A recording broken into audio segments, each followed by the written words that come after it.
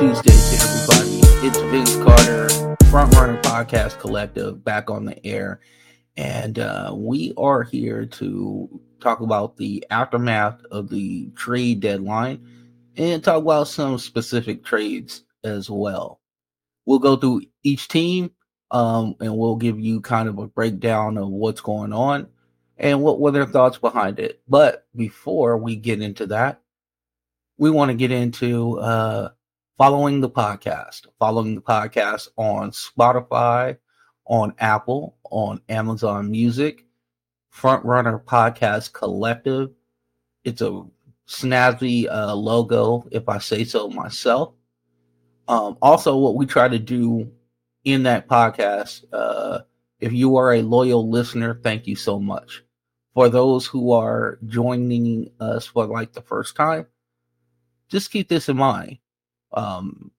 If there are certain segments or certain things that you're looking for, we put a pretty intense breakdown of what we do in the podcast. So if you're not here for the whole podcast and just here for a specific team, we greet you no matter what. So keep that in mind as well. And then let's move over to the social media of it all. Sorry about that. Tongue twisted. You can follow me on X at Frontrunner PC, or you can hit my guy Nico at NicoFRPC. You can go to our YouTube channel, which is, you can find us either in the search bar through Frontrunner Podcast Collective, and then check out the snazzy logo again. Or you can put in FRPC Vince, and that should bring you to the channel as well.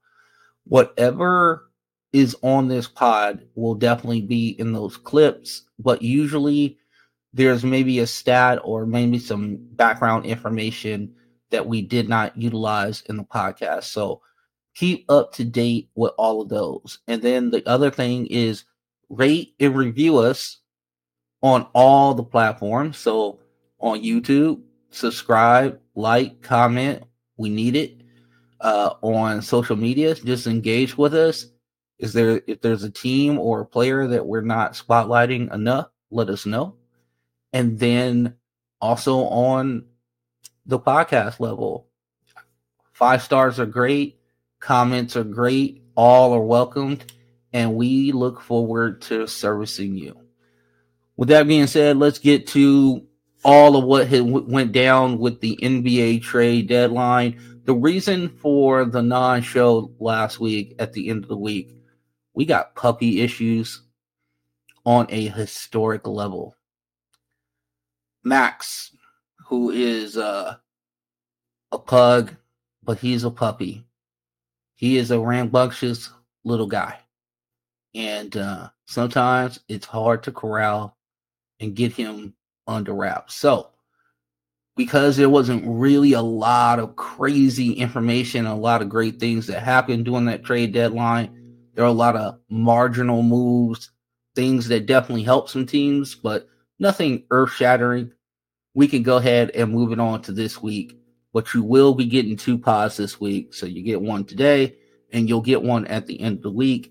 I will make sure of that. But I wanted to really dive deep into this trade deadline, because there were some notable things that happened, and there were some notable things that did not happen. And I want to hit on all of those. So where we're going to start off with is that now that the trade deadline is over, basketball, baby, we can really get into the hoops of it. Okay, that's the best part of it. Now we can see the teams that are fully formed. This is what they're going to be, albeit we have a couple injuries to some of our stars. Joel Embiid being one of them. Also, we are not seeing the fully formed Knicks, who we'll get to in a second, without Julius Randle and OG Anunoby. Get well soon, guys, on that. And then let's get into it. The Dallas Mavericks, to me, have improved their team. Now, I've heard through a lot of podcasts, a lot of people who are on ESPN and other media types have said that they pretty much mortgaged their future. And I understand that, because let's go over the trades. The 2024 pick, which is the OKC pick. So OKC, if we know right now, has a really good record. So they're going to finish probably late 20s, 30, late 20s. And if they win the finals, 30.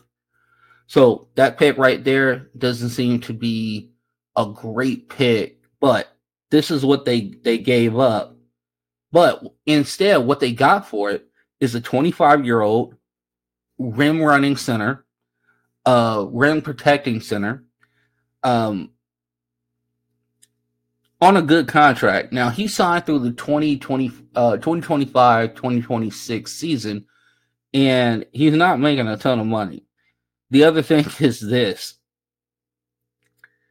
that in the game that he played against his former team last night, he scored 16 points, 17 rebounds, and 5 block shots against the Wizards. So Daniel Gafford has done well in his couple games with the Dallas Mavericks, and it seems like a good pickup. But I want to keep in mind this one thing. 25-year-old bouncy rim running, rim protecting center. Something that Luka absolutely craves and desires in his heliocentric offense that he likes to run, right? And he's under a cost control contract. Those things are very important when we start to talk about, did they give up their future? The other thing is that in this trade, Grant Williams was also sent away in the PJ Washington trade, which we're going to talk to about in a second. So they sent along a second and a 2027 first, top 2 protected for PJ Washington. Now, PJ Washington is also in the same situation. He's 25 years of age.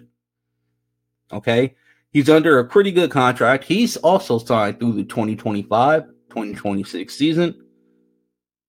And he's also a guy who's a little bit bigger than Grant Williams, and we'll touch on the Grant Williams situation in a second, because I have some information on that might kind of give you a clue of what actually happened there.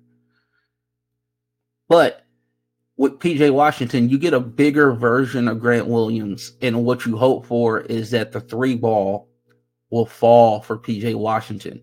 Now, PJ is pretty much kind of an average 3-point shooter to just a tad below average. But at the end of the day, the defensive presence that he's going to be able to bring, he has some second side offense initiation skills that he can bring.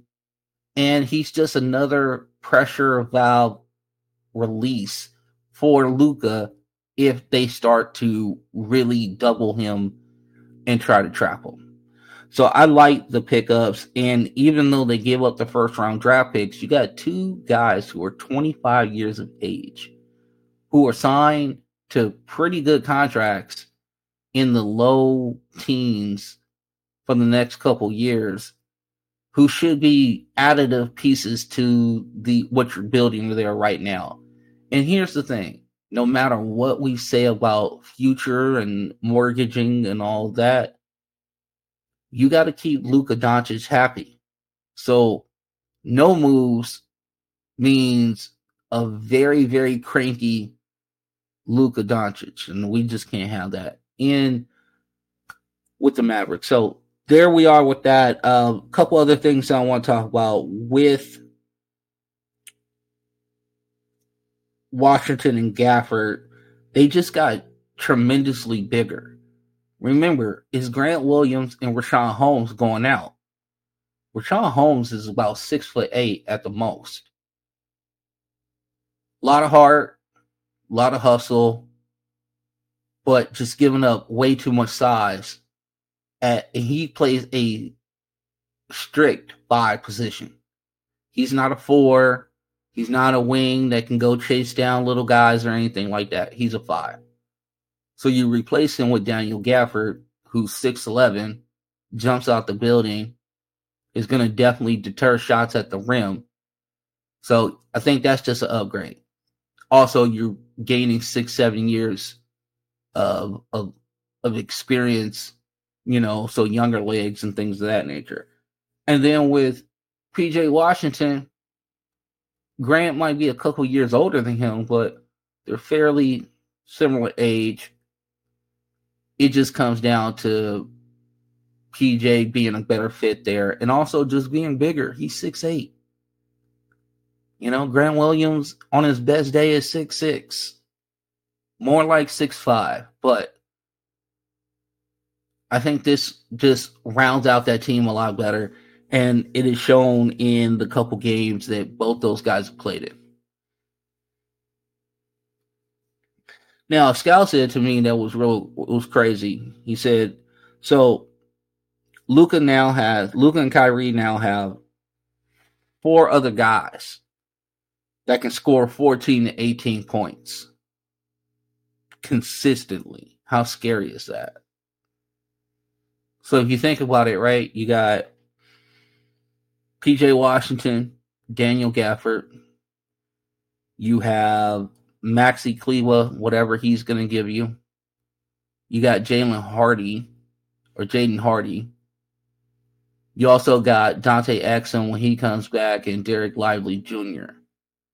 So that team is pretty well to go. And if they can stay healthy and get Derek Lively Jr. back, now you have your center minutes all covered up. All 48 minutes are covered up. However you want to divvy those out, whether it's Gaffer starting and Lively coming off the bench or vice versa, you have it. And both those guys, especially at Lively's stage of his career, probably not going to say too much of anything. And if Daniel Gafford comes off the bench, he's probably not going to say too much of anything because he was playing on the Washington Wizards.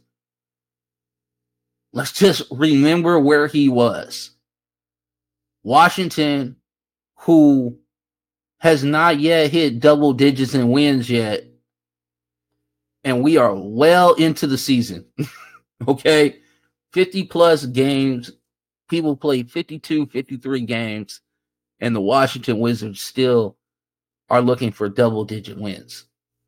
So I think Daniel Gafford is happy with his lot in life right now, most definitely. A couple other things that happened during the trade deadline that we're going to get to, and then we'll get to the teams and what have you. But I wanted to talk about the Grant Williams situation for 1 second that maybe people aren't realizing. And here's the thing that people kind of, we forget about some of the twists and turns in the NBA. And with Grant Williams, he played on that real young Boston Celtics team that went to the NBA, the Eastern Conference Finals in 2019. Now, that team was led by Jason Tatum, young guy. Jaylen Brown, young guy. Kyrie Irving was on that team. So, remember that Kyrie got hurt. And that young team went on a run with Rozier, Grant Williams, and the 2 wings who are leading the Celtics right now, Jaylen Brown and Jason Tatum. There was kind of a divide in that locker room. And you had Smart, and I believe it was Irving and some other, I think maybe Horford or somebody like that. And then on the other side, you had Rozier, Grant, Tatum, and Brown.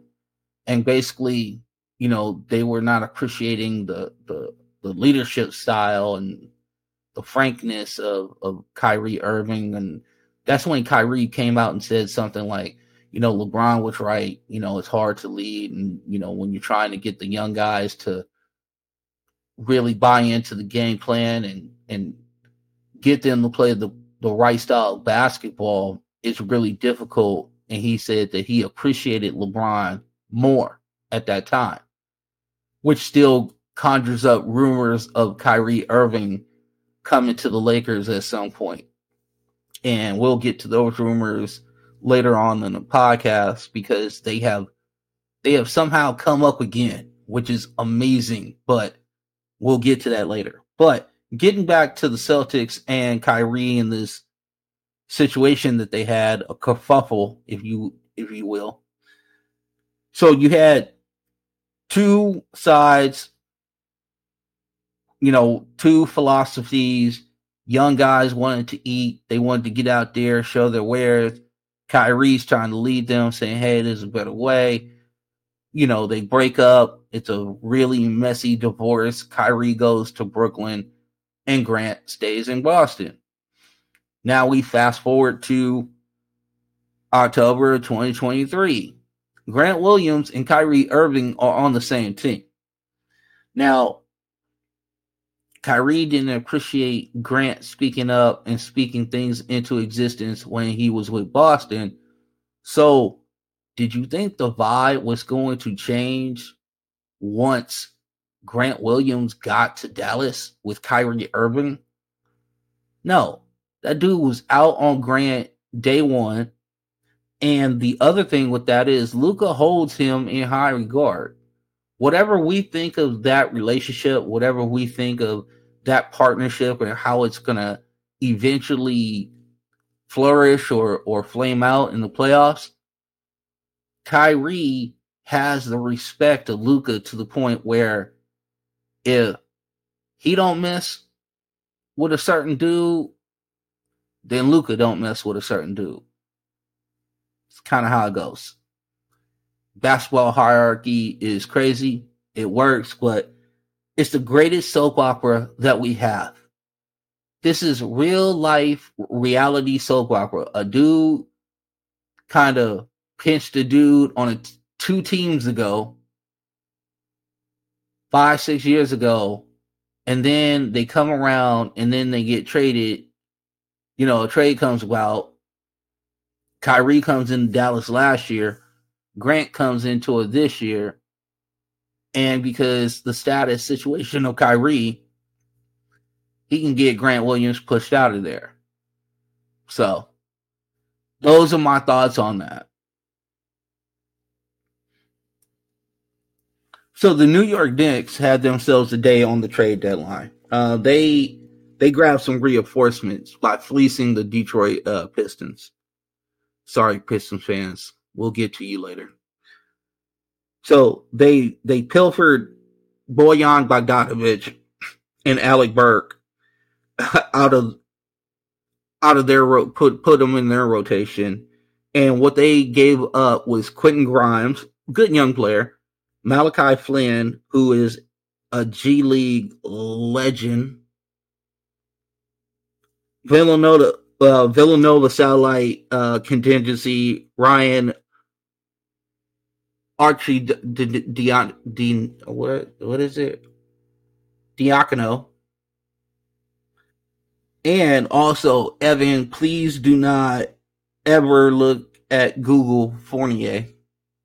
Okay, guys. Again, if you Google Fournier, it's never going to turn out good. So don't do it. But the good thing is that Evan is free because he was in witness protection in New York City for like the last 3 years. Because Tom Thibodeau would not play that guy. So the Knicks get two rotation pieces for their team who, listen, the cavalry is here. Man, let's be real about what's going on. You got OG Anunoby out. You got Julius Randle out. You got Mitchell Robinson out. You got Isaiah Hartenstein out. You got a lot of pieces out. So having Bojan Bogdanovic in there and Alec Burke will help. Can't come along anytime sooner. Now, once all the pieces are together, there's a lot of people in New York City that are hyped about the Knicks, and I don't blame them. Because if you look at the team, if you look at how it's absolutely constructed, this is a Tom Thibodeau team. No questions whatsoever. So now, with that being said, if it's a Tom Thibodeau team, the things that we know about is that it's going to play defense, it's going to be hard-nosed, and it's going to be a bunch of tryhards. A bunch of tryhards. You got Jalen Brunson. You got DiVincenzo.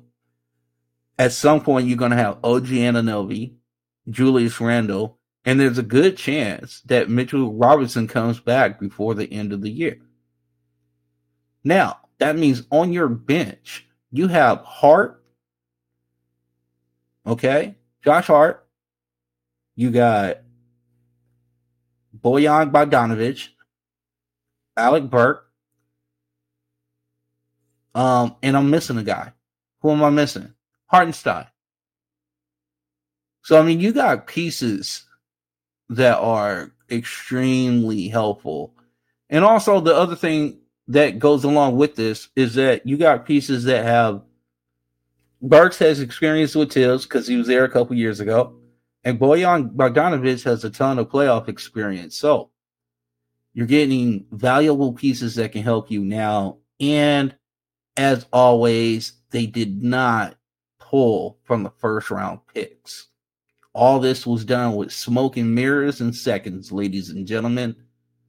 The Knicks and their front office are all grown up. We can no longer laugh at the Knicks front office for going to get aged superstar on their last legs and try to bring some excitement to the Garden. They've actually built this team systematically. They have done it in a judicious way where they still have picks available, so they're in prime position for whatever superstar comes loose during the offseason. We just got to give that organization, Leon Rose, Horror Wide West, all the compliments in the world because they built the team. They're very, very competitive, and they don't have all their pieces. So, man, great job by the New York Knicks during the trade deadline. So, couldn't be more excited for Knicks fans. Couldn't be more excited for the New York area as a whole because, let's see, football teams didn't do great this year. Sorry, it might be too soon, right? Baseball teams didn't do too well last year. So the Knicks doing great things. This is good for New York City. Love it. All right. Let's get to the rest of the teams and what they did during the trade deadline, if they did anything whatsoever. So the Celtics got Xavier Tillman from the Memphis Grizzlies. I love this piece because it's a depth piece. It is injury security for their big man, Porzingis, and Al Horford. Al Horford, who is 78 years old. Shouts out to the senior citizen of the NBA. Now, the Celtics didn't pick up the 6'5" to 6'6" guard they were looking for. Maybe that will happen in the buyout, even though Spencer Dinwiddie, who we'll talk about a little bit later, is now off the market. It's not like the Boston Celtics needed a ton. They probably didn't want to mess with any of their chemistry. They're playing well. They're playing together.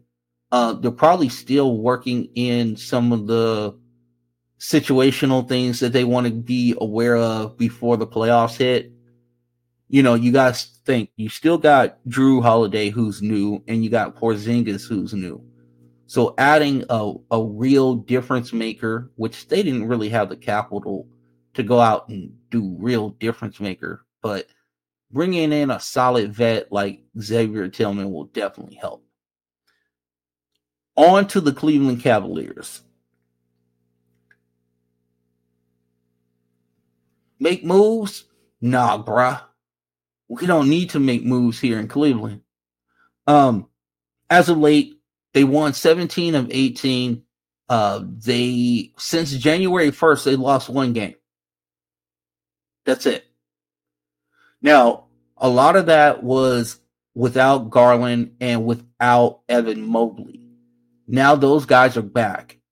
And there seems to be, in that time frame when they were out, there seems to be a hierarchy that is clearly has been set Donovan Mitchell is now the tip of the spear of the offense, and Jared Allen is spearheading the defense. So I think what we found out is that at this point, J.B. Bickerstaff deserves a lot of credit because there was things coming out of there that he might have been on the hot seat earlier in the season. Now, they'll probably deny it now, but there were reports that, hey, if this kind of goes south, we might be looking to go ahead and do a coaching change. Now, it's all worked out. Donovan Mitchell is playing out of his mind, averaging like 27, 28 points a game and like 7, 8 assists a game. Jared Allen has been a double-double pretty much throughout this whole situation. And now, if you think about it, you get Darius Garland back, a very good scorer, somebody who can initiate offense for him, to run the offense or get offense for himself or others. Evan Mobley, here's one key little thing with Evan Mobley's return. In the couple games that he's come back, he has shot 10 3-point attempts. Now, in the 23 games prior, he shot 11 total. So somebody got into Evan Mobley's ear saying, hey, dude, you need to shoot threes. Whether you hit them or not, you need to shoot them because this is how we play now. So Evan Mobley, since he's come back, he's 6 of 10. I don't want anybody to get real excited that he's become some sort of marksman. He's found it. But it's encouraging that he's getting up the velocity of shots now. Is that if he's going to be an actual threat where he's going to shoot threes and he's going to be somebody who's not going to have to be begged to shoot threes, he doesn't have to shoot a lot of them. But if he can shoot 3 or 4 a game and be in a situation like, oh, bro, I hit these, then you got to respect him and you have to go out to that 3-point line, which opens up the paint for Donovan to get in there and do his thing or kick it out to a 3-point shooter. Either way. So I like that the Cleveland Cavaliers stood still. There were rumors about Donovan Mitchell being on, because of his impending free agency a couple years from now. Everybody was hyped about whether they were going to move on from Donovan, but they didn't. And I'm glad they didn't. So kudos to them. Now, the Bucks, they get Pat Bev, which is interesting because Damian Lillard and Pat Bev have some issues in the past. Dame has sent Pat Bev home, waved at him, said, hey, peace, see you later. So, they'll have to clear that up. But Pat Bev, you know what he's brought there for. He's brought there to be a dog on defense. He's brought there to bring some nasty to their defense. Because we got some guys out there thinking that it's Club Med, that we had some sort of like Atlantis. We had some sort of resort walking around with umbrellas in our drinks and stuff like that. No, it's time to lock in. It's getting closer to playoff time. Okay? It's time to lock in. So they got Pat Bev to help them. Now, I don't know if Pat Bev is going to be the same guy he was 4 or 5 years ago, but any sort of help or anybody who has a pair of eyes that can help on defense will be extremely helpful to the Milwaukee Bucks. I do have one concern or one plea to Doc Rivers. Could you please play the rookie out of UConn, Andre Jackson Jr., meaningful minutes? I know you won't because he's a rookie, but we're begging you to play somebody less than 30 years old. Just maybe do that. Play somebody who's less than 30 years old. Maybe they'll give you a spark, some energy. I don't know. But my mans, I hope you can get that rotation together. And we'll have more on the Bucks later. I have a question that I want to ask you guys. The Knicks, we discussed what they are, what they've done for Tibbs. I know Tibbs is so happy. I know this is like Christmas with the 4th of July and his birthday and his wedding all wrapped up into one. All right, the 76ers, they add and they sold. Okay, so Daniel House Jr., Pat Bev, Furkan Korkmaz, and Jalen Springer all leave. Basically, sharpshooter Buddy Hield comes back from the Pacers. They added another ancillary piece, and Cameron Payne from Milwaukee as well. So they get Buddy Hield. They move out some pieces that weren't really part of their rotation except for Pat Bev. I think all in all, good situation. You don't know if you're going to get Joel Embiid back anyway. Get a sharpshooter. See what Maxey can do as kind of the primary focus of all of the defenses that he is going to face for the rest of the year. The Orlando Magic. No moves came from the Orlando Magic. And I heard some of my brethren in podcast land and also on some of like the regular mainstream media talk about how Orlando not identifying a point guard and getting somebody in there for Banchero and Franz Wagner and how bad that was. I'm actually in complete disagreement with that. The reason why is because Banchero, who is absolutely electric, is in his second year. Franz is in his third. Anthony Black, we don't have any idea what he can be. Cole Anthony is playing great basketball. And yeah, Markelle Fultz might not be the best point guard on the face of the planet, but he's serviceable for what they are right now. And there's been a bunch of losing going on in Orlando, and they're building some chemistry. They're building blocks of, good habits. That's a lot of the key phrases that you hear around the Orlando Magic organization is that we're just trying to get better every single day. We're trying to improve every single day and string along good habit days a lot. And they seem to be enjoying playing with one another. I don't think there's a mad rush to go out and get somebody to, in a sense, escalate their I guess, whatever their plight is for the playoffs this year. Get into the playoffs, or the play-in or whatever, get some experience, see what it's like, and then, let's see what the guys are, and then let's see what you actually need. The Heat, they did their work early. They got Terry Rozier. I know so far he hasn't shot well, but I'm still in on Terry Rozier as a Miami Heat. So good for them.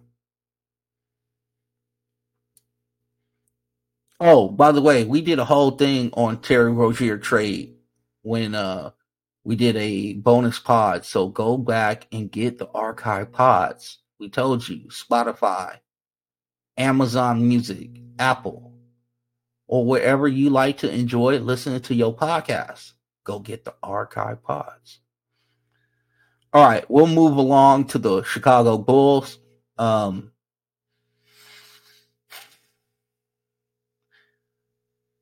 I don't even know what to say anymore about what Chicago's doing. I'm angry for the fan base. I understand that Ryan's doing. Okay, let's talk about this real quick.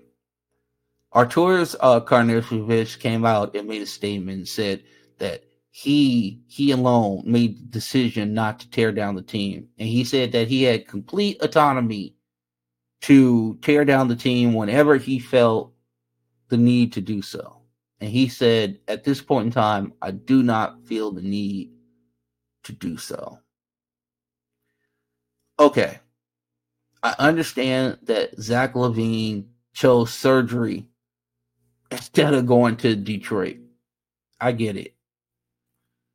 But you had Alex Caruso, you had DeMar DeRozan's expiring contract. Caruso was very, very wanted around the league. Golden State was heavy in on Caruso. I know the Lakers made calls on Caruso, and I'm sure several teams made calls on Caruso. That I know for a fact. But where Chicago has decided to do, where they decided to go is this. We're going to ride this out with DeRozan. We might re-sign him. Who knows? We're going to re-sign a 35-year-old guy. Great. We got Caruso under contract. We could trade him next year, but I don't know if his value is any higher than what it's going to be right now, because he's actually hitting 3-pointers and he's still defending at an incredible level. But with all that being said, they decided not to do that and try their stakes out in the play-in. Now, you could say, hey, they're trying to stay competitive. Or you can say, hey, it looks like you're going for the quick buck. Let's get some people in the seats, and let's see if we can get into some of this play-in money. And let's not do what's right for the team. No. Let's not do what's right for the health and the future of this team. By the way, Kobe White is playing out of his mind. Could you imagine if you would have turned DeRozan into a couple young pieces that maybe are not being used properly? Could you imagine Moses Moody pairing with Kobe White? These are the type of things that they couldn't see past their supposed competitiveness in the play-in, right? But I'm really angry for Chicago Bulls fans at this point. Atlanta Hawks, nothing. Absolutely nothing. So, DeJounte Murray on the block, Clint Capella, we heard a lot about that. We heard a lot about Bogdan Bogdanovic. We heard a lot about all these names, but for some reason, nothing came to fruition. Now, the problem is that the Atlanta Hawks distressed DeJounte Murray's value.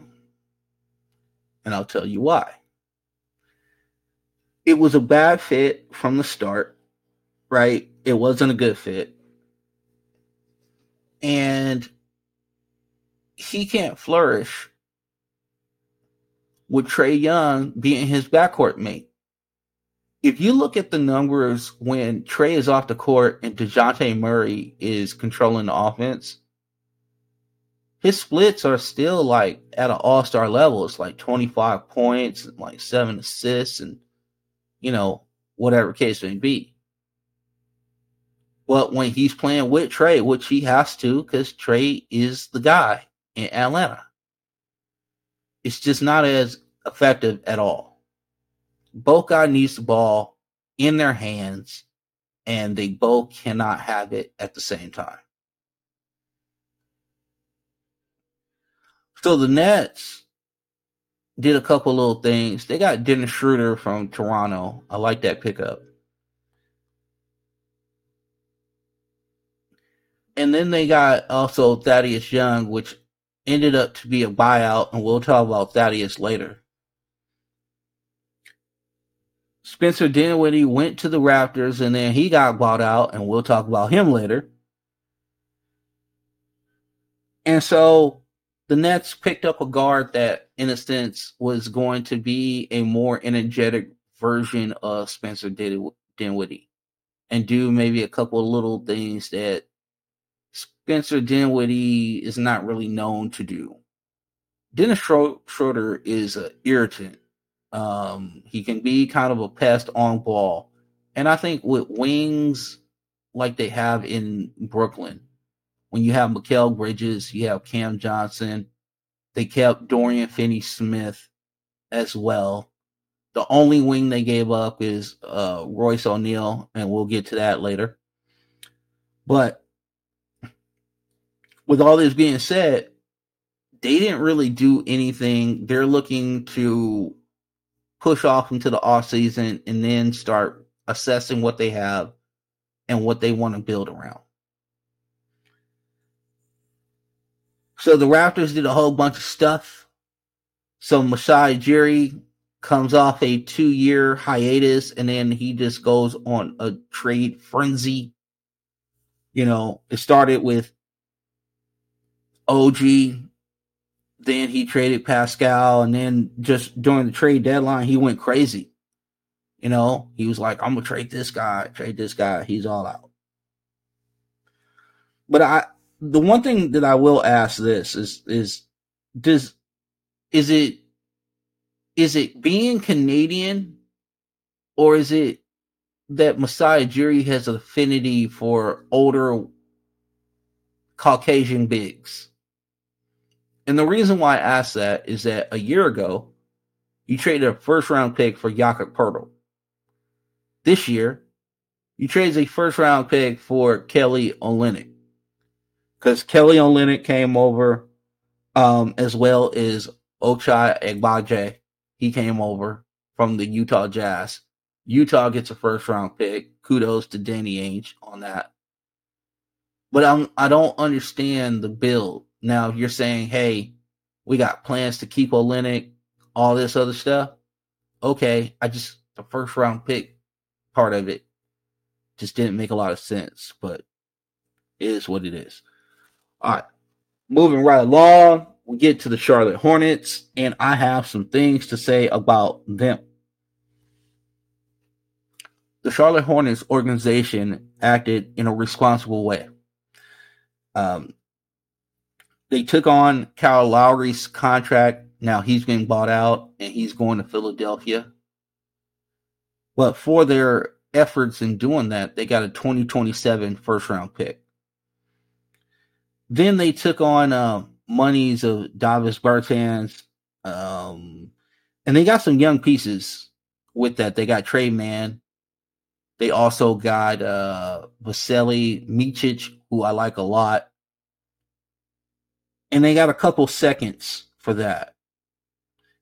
Now, Mitch Kupchak, who has been the GM for the Charlotte Hornets for a while, he was under the Michael Jordan regime. Now, he is going to be the consultant to the team as they start to move forward in a new direction with their new front office, which they haven't picked yet, and also probably new head coach, because I would think that Steve Clifford is on his way out after this year. But I think that the Hornets acted responsibly in this trade deadline. I think they did what they were supposed to do. You weren't going anywhere. Go ahead and acquire picks for, assets that you can use down the road. It was really good maneuvering by Mitch Kupchak on the way out, I must say. The Wizards, we also have to give a little credit to. The Wizards slowly, ever so slowly, are starting to do the right things as well. They get Rashawn Holmes in the deal for Gafford. They get a first-round pick for that.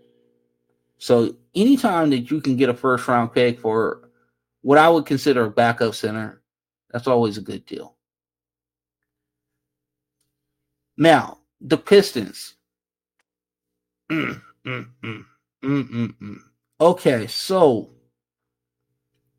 let me get this straight. You trade for Simone Fontecchio like the day before. Not a bad pickup. A big that can shoot. Never a bad thing. You give up a high second round pick in that situation.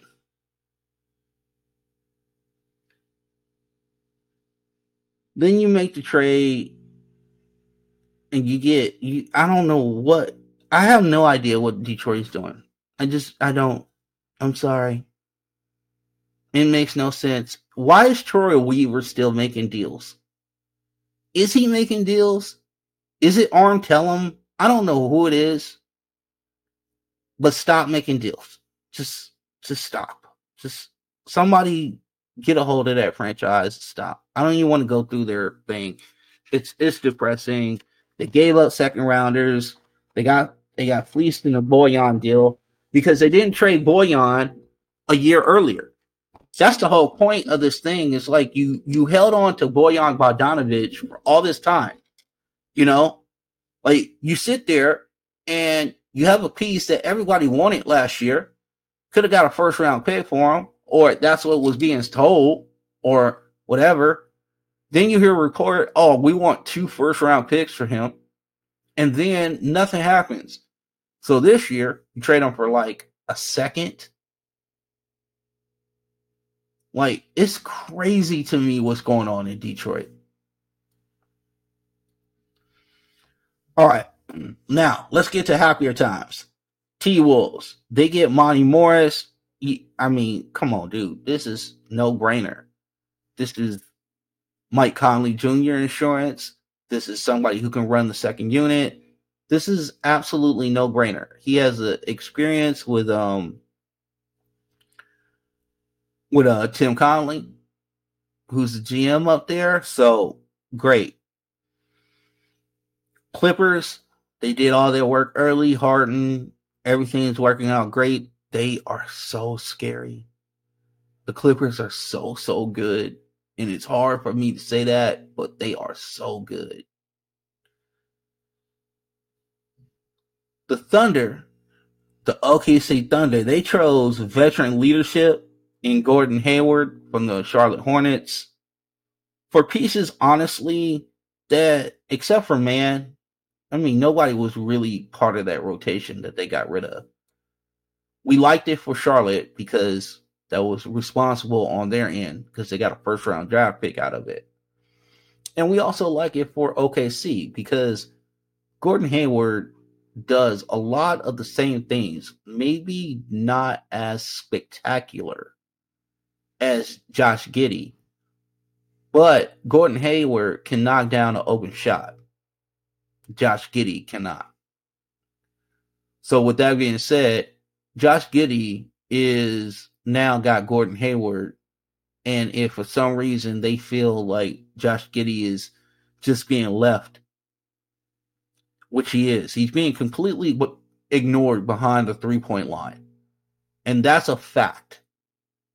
So with Gordon Hayward, if he can stay healthy and provide 16 to 18 minutes a game, along with Case and Wallace, you can piece together that 5th spot in the rotation for the OKC Thunder. But I thought it was a good move to get some veteran leadership in there. Somebody who went through the playoff wars, Gordon Hayward. Low maintenance guy. Love it. The Nuggets just stay with the kids. Calvin Booth gave an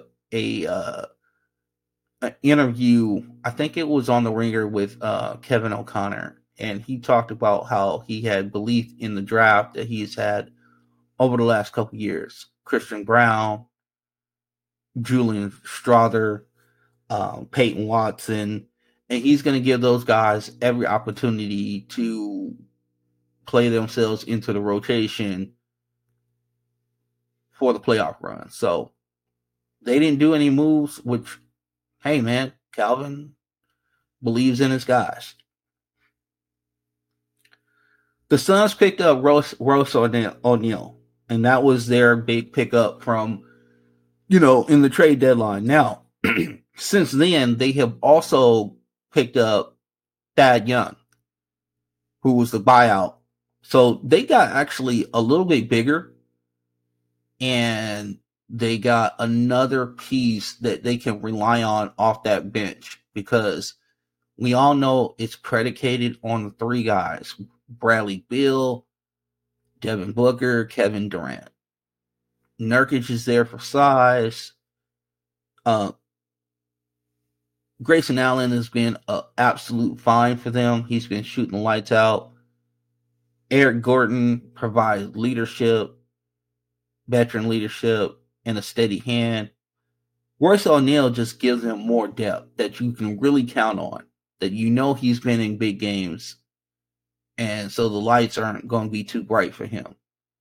And Thaddeus Young just gives you more size and more versatility up front that you didn't have. So kudos to the Phoenix Suns doing what they could do with what they had. Man, it was crickets in New Orleans, right? It was crickets along the bayou. Nothing. I actually think they were a team that could scream consolidation trade. We talked about it in previous pods. Some of the trade ideas. I've been trying to trade Zion since like last year, but it's actually coming like almost like a running joke on the podcast. But they stood pat. I think they really just want to see it. I mean, we really haven't experienced Zion in the playoffs. And right now they're playing well. Zion is putting up really good numbers, staying healthy. That's the most important thing. I just want him to stay healthy. I just want to see it in the playoffs. And I hope that this is the year. So the Sacramento Kings were also dormant as well.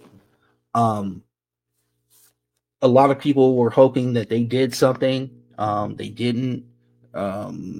Really what it comes down to is I don't think there was anything of note on the market for them to actually get.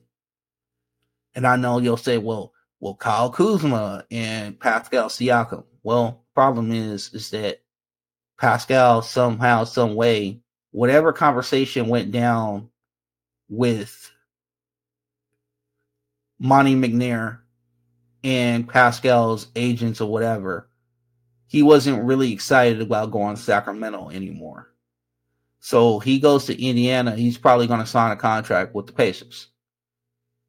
I don't ever think the Kyle Kuzma thing ever got legs, because Kuzma's come out and said that I guess it was a trade on the table for Kuzma to go to Dallas, and he decided to stay in Washington. So I don't know if Sacramento really even had the capability of prying Kyle Kuzma away from Washington. So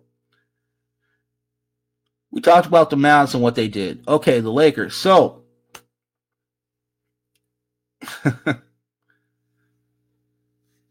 I know we talk a lot about the Lakers on this podcast. I'm not going to apologize for it. I'm a Laker fan. I've been one since I was like 6-7 years old. I'm now 51 years of age. So sue me.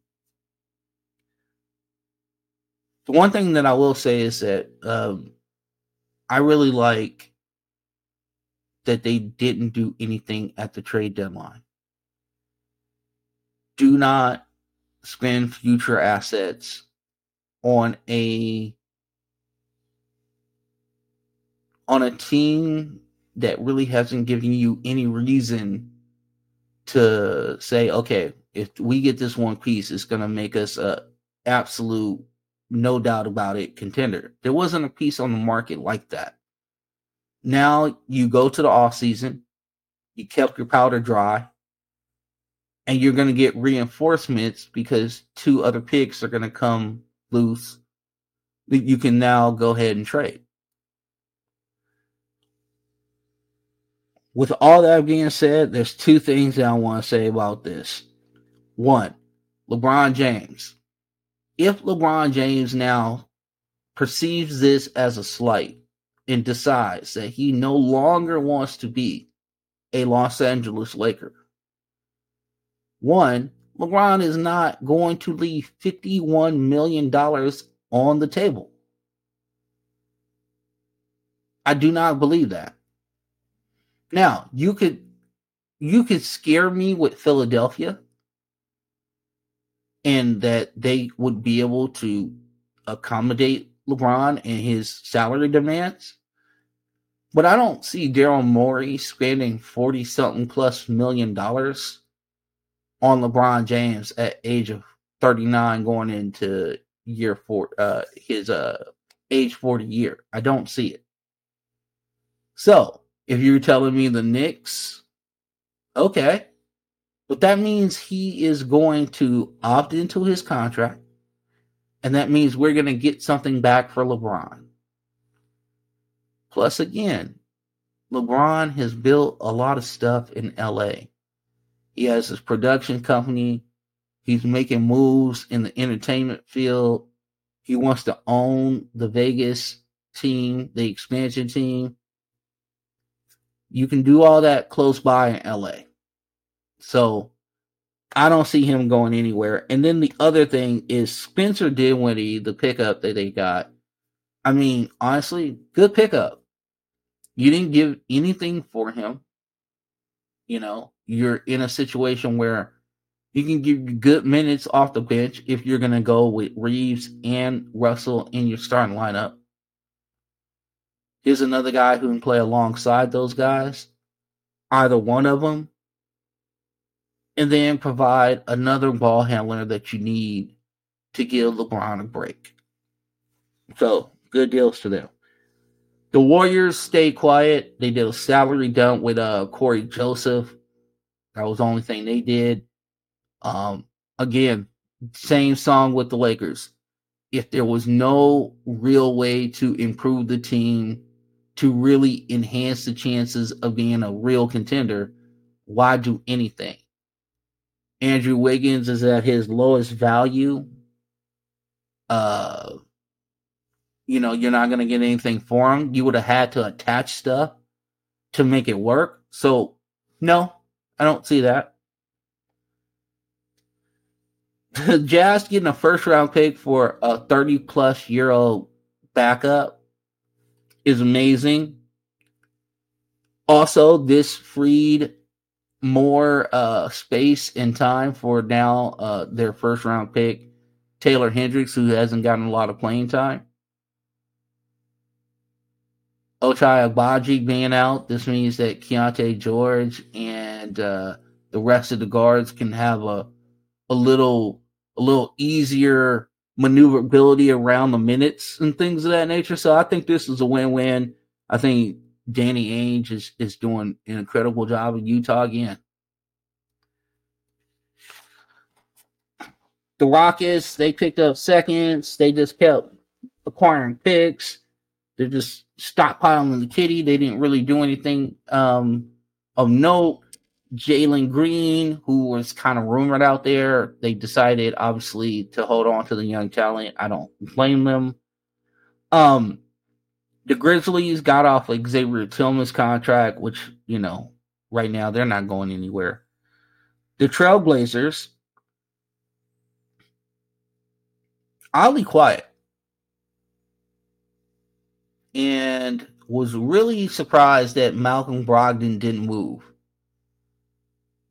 Now, you can give me he's a steady veteran hand that this team needs.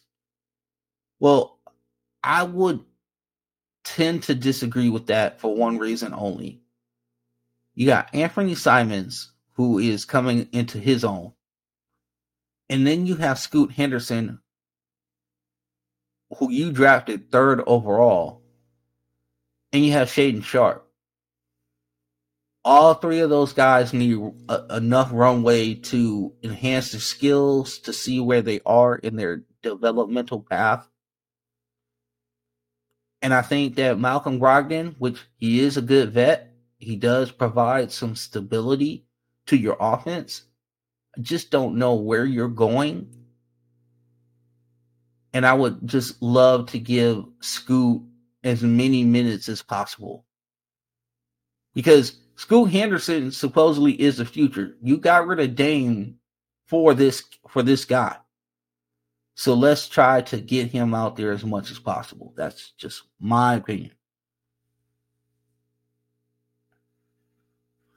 So the Spurs have also gone crazy. So after years and years and years of not doing anything at the trade deadline, their motto was like, we like to do our business in the off season, have a whole year with the person that we're bringing in or whatever. So last year, they traded Jakob Poeltl at the deadline, got a first round pick. This year, they trade Dougie McBuckets, Doug McDermott to the Pacers for some future seconds. So my man Pop going crazy down there in San Antonio. So, all right. The last thing that I want to get to today is this. Doc Rivers. What's reasonable? What's reasonable to expect from Doc? Let me ask these couple questions. Excuse me. So, how it all started, right? Milwaukee goes in. They're the first seed overall last year. Mike Budenholzer is the coach. They get ousted in the first round. Jimmy Butler plays out of his mind, and all the role players like Max Strus and all these other guys lead Miami to a first round victory over the Milwaukee Bucks. Now, Mike Budenholzer, who had been the coach, who had won a championship with them, had devised a system that led them to that championship a couple years back. He gets ousted. They said that the system was too archaic. We needed a change. We needed to do something different. In comes Adrian Griffin. Now, Adrian Griffin, well respected around the association, had toiled as an assistant coach for a long period of time, and he actually flourished as an assistant coach underneath Nick Nurse in the Toronto Raptors, and he was there, I think, in 2019 and everything when they were in the championship. So Adrian Griffin's been doing this for a long time. And also, he's an NBA vet, played in the league for a while. So this was the new blood that supposedly Giannis wanted and whatever. So we're not going to get into the whole Adrian Griffin of it all because I want to focus on Doc. So you know what happens. All hell breaks loose. And now, 50 plus games into the season, the franchise has to decide to go out and oust Adrian Griffin and bring in Doc Rivers. So, with all that being the backdrop, here's my thing.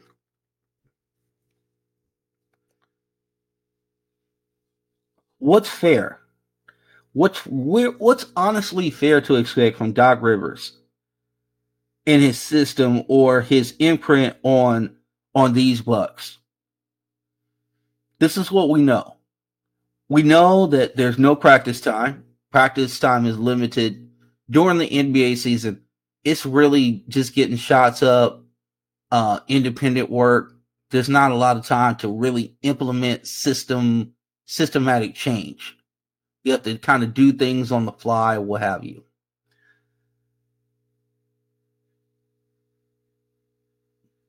The other thing is that there's no other time to kind of recreate a training camp. Not just the training camp with putting the system in.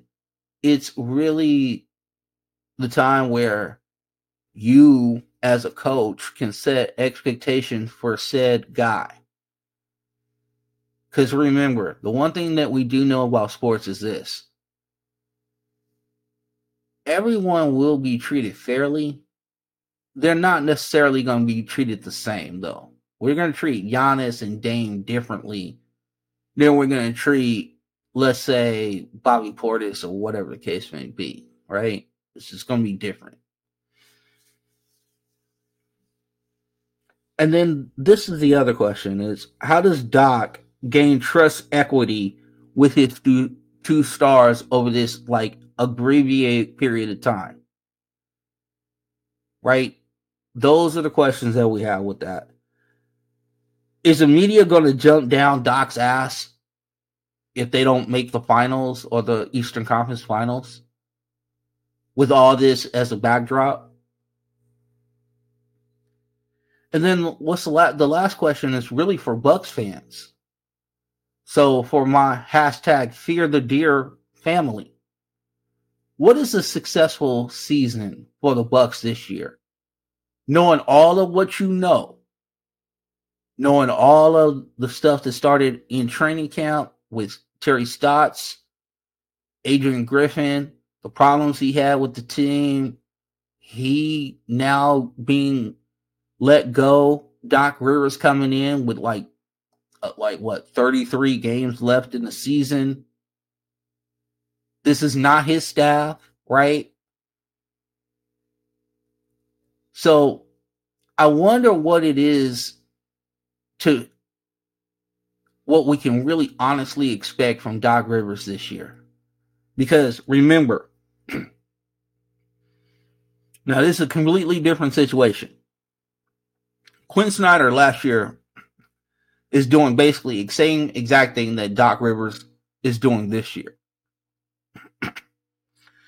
Now the difference is that he took over at Atlanta Hawks team, and he was given autonomy to do what he thought was right to reshape the roster and the system for it to work better for Trae Young and everybody there, right? So we have that. Now, here's the other thing that we do know about Atlanta. They have shown some patience with Quinn Snyder because it didn't go well. We know some of the issues that are going on now. We talked about it. DeJounte Murray, Trae Young, how it doesn't work, right? So he's getting even more runway in his situation going now into what I would consider year 2 next year for him. This is his first full year, right? So that we have that. Now, I will tell you, I do understand how different this situation is that we're talking about. When you're talking about the Milwaukee Bucks, you're talking about a situation that is a championship situation. Doc Rivers inherited a championship team with championship aspirations. I don't know if it's feasible to think those things after coming in at the midpoint of the season and not being able to implement your system and be able to build that equity that you need between the stars, whether you have that trust in the coach that he's doing everything in his power to allow those guys to be as successful as possible. All right, man, that is it for the show. Again, I would just want to tell you my appreciation for all our loyal listeners and the people that support on YouTube and on Twitter. Man, just we appreciate you guys. I will tell you that I see just different things lighting up in different parts of the country. We're so appreciative that we can bring you this podcast every single week. Remember, there will be a podcast later on in the week. And as always, be easy, and we will see you down the road.